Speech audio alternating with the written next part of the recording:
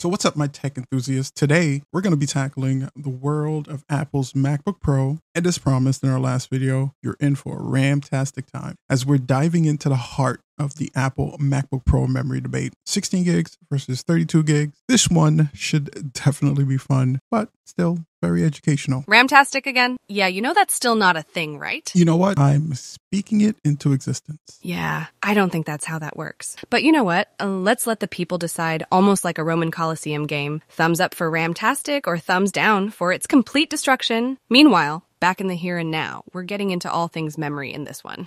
I'm talking the unified memory architecture, macOS optimization, and even real-world stuff. Basically, if you're between the two, you're in the right place. And hey, while you're down there putting an end to this ramtastic thing... Or give it life, just saying. Why not let us know which MacBook Pro model you're currently rocking? Or want to rock? And why? Okay, so let's kick things off with a very fancy sounding term, unified memory architecture. Now, this sounds like something out of a Transformers movie, right? The unified memory architecture is here to destroy us all. It's funny, I can actually imagine Optimus saying that. Maybe that'll be the next big bad for the next Transformers movie. Yeah, that would be pretty awesome. However, the nerd in me says that this isn't really a bad thing, so it would probably actually be on the side of the Autobots. Because it's actually a pretty big game changer in the world of computing. See, what Apple's done with these chips is kind of make everything play in the same sandbox. So technologies like the CPU, the RAM, the IO,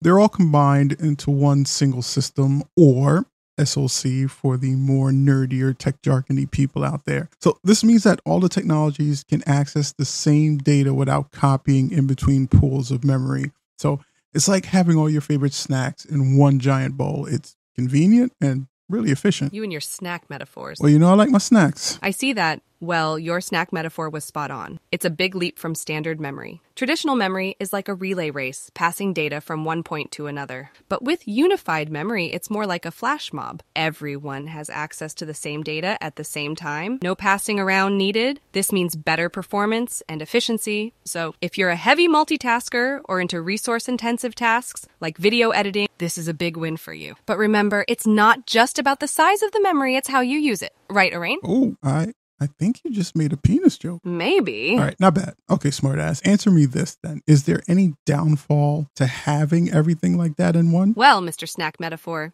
there's always a flip side to every coin. With everything in one place, if one part of the system gets overloaded, it could potentially slow down the whole operation.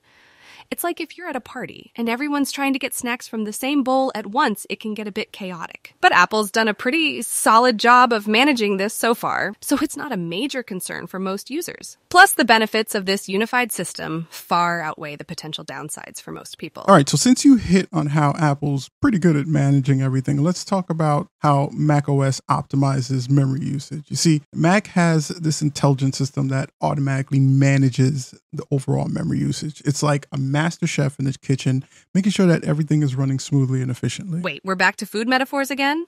You're making me hungry. Yeah, well, you know, tech and food are like my two favorite things on this planet. So it just serves the fact that they'll go together. But seriously, this Mac system, what it does is it basically allocates memories to applications as they need it. And then after it's done, it frees up all the memory so you have access to it. It's this dynamic process that really ensures that your Mac is running as smoothly as possible, no matter how many applications you actually have open. That's pretty cool. So you're saying it's like having a personal assistant who's always there to make sure you have what you need when you need it, and when you're done, they clean up after you. I could use one of those in real life. But seriously, this optimization can make a big difference in performance, especially for heavy-duty tasks. So whether you're editing a 4K video or running multiple virtual machines, you're good. All right, so let's get down to the good stuff. Some real-world scenarios, how people might be using this thing, and which one would serve best in those particular scenarios. So we did have some interesting results when comparing the 16 gigabyte to the 32 gigabyte MacBook Pro models. One, for everyday tasks like browsing the web or using standard applications, both models actually performed quite similarly. The way I would put it, it's like having two race cars, but they're stuck in city traffic. Both of them can go really fast. One can probably go faster than the other, but they're both limited to the speed that they can go because of that traffic. Wait, so now my MacBook Pro is a sports car?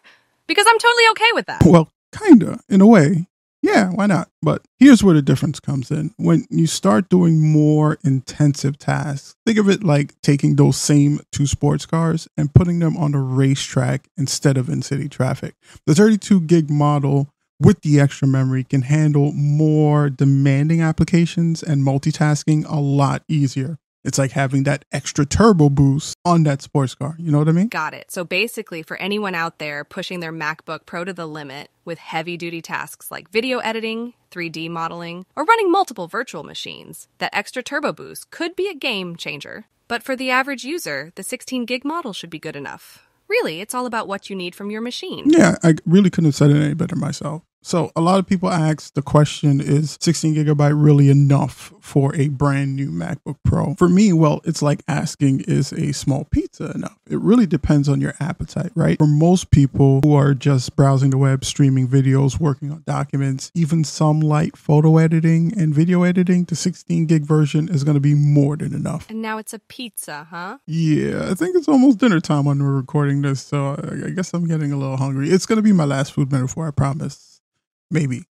Probably not. But seriously, it's really all about what you're going to be using your MacBook for. That's going to determine the kind of memory you need. That's so true. I remember when I was working on my degree, I was using a MacBook with like 8 gigs of RAM. It was good for writing papers, researching online, and some light video editing. But when I started doing more intensive stuff, that's when I felt like I needed more. So it really depends on your needs. So now let's flip the coin and say if 16 gigs is enough for most people, is 32 gigs really necessary for, a brand new MacBook Pro? Well, again, back to my last food reference, I promise. It's like having a large pizza with extra toppings. It's not really that necessary, but it can sure make things a little bit more enjoyable, especially if you have a big appetite. Like me. Back to the pizza again, I see? You know I can't help it. Yeah, I'm thinking we should order one after this. All your damn food metaphors got me starving over here. Yeah, I mean, that definitely sounds like a plan because I'm starving, as you can tell from all my food metaphors. But seriously, though, guys,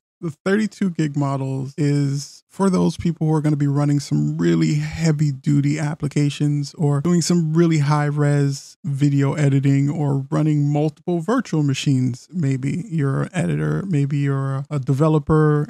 Those are the kind of people that these machines are really going to be suited for, not your regular average user. If you're really going to be pushing your machine to the limit, then the 32 gigs is probably going to be the way to go. Absolutely. I remember when I started doing more intensive things, that's when I really felt the need for more memory. Because I started getting some slow down here and there, which made me have to close out some of my Chrome tabs. I always have like 20 of those things open for some reason. So for all you power users out there, the 32 gig model might just be your perfect match.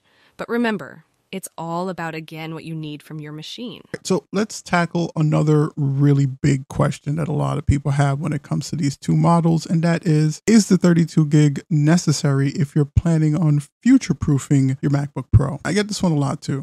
So let me go ahead and dip into my bag of metaphors again, but not a food one this time. I promise that was my last one. I'm going to say that it's like buying an oversized coat for a kid, hoping that they'll grow into it. But in tech, things can be a bit more complicated. Now it's a kid. Not quite, but the idea is that as software becomes more demanding over time, you have more memory that could potentially extend the lifespan of the machine itself. Like as the kid grows, he grows into that larger coat. That's a good point. But on the flip side, it's also important to remember that other components can age too, like the battery or the display. So while having more memory might help with a future proofing, it's not the only factor to consider. It's like buying that oversized coat, but forgetting that kids also need new shoes as they grow. So for all you tech enthusiasts thinking about the future, keep in mind that balance is key. So, all right, guys, let's wrap this up before this video becomes too long. The choice between 16 gigs and 32 gigs in your MacBook Pro really depends on your usage. If you're using standard applications and not really pushing your machine to its limit, 16 gigs should be more than enough. But if you're running some heavy duty applications, multitasking extensively, you might benefit from the extra memory the 32 gig models offer. That's a solid point. It's all about understanding your needs. Exactly.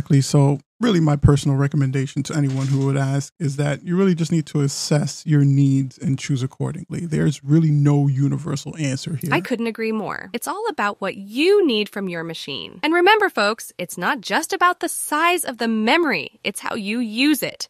So Whether you're a casual user or a power user, make sure to choose the model that best fits your needs. Well, everyone, that wraps up our deep dive into the world of MacBook Pro memory. I really hope that this clears up some of the questions you may have. But hey, if you have more, don't be shy. Drop them in the comment section down below this video. We monitor our comments all the time and we try to respond as quickly as possible. And you never know, somebody in the community may have the answer you're looking for, so you might get it before we even get to your question. Absolutely. We love hearing from you guys. And hey, make sure to tune in next week. We've got something really exciting lined up. Should we give them a hint? Let's just say that if you thought today was ramtastic, yeah, can't wait for that not to be a thing anymore. then you're in for a treat next week, because we're going to be revisiting one of the videos that I did on this channel a while back about Amazon Renewed, but we're going to tackle it from a tech angle. Can you really trust Amazon Renewed when you're buying expensive tech? We'll see. So till next time, guys, remember to stay strong, stay safe, stay curious, and of course, stay tuned for more tech insight. Peace out, everyone.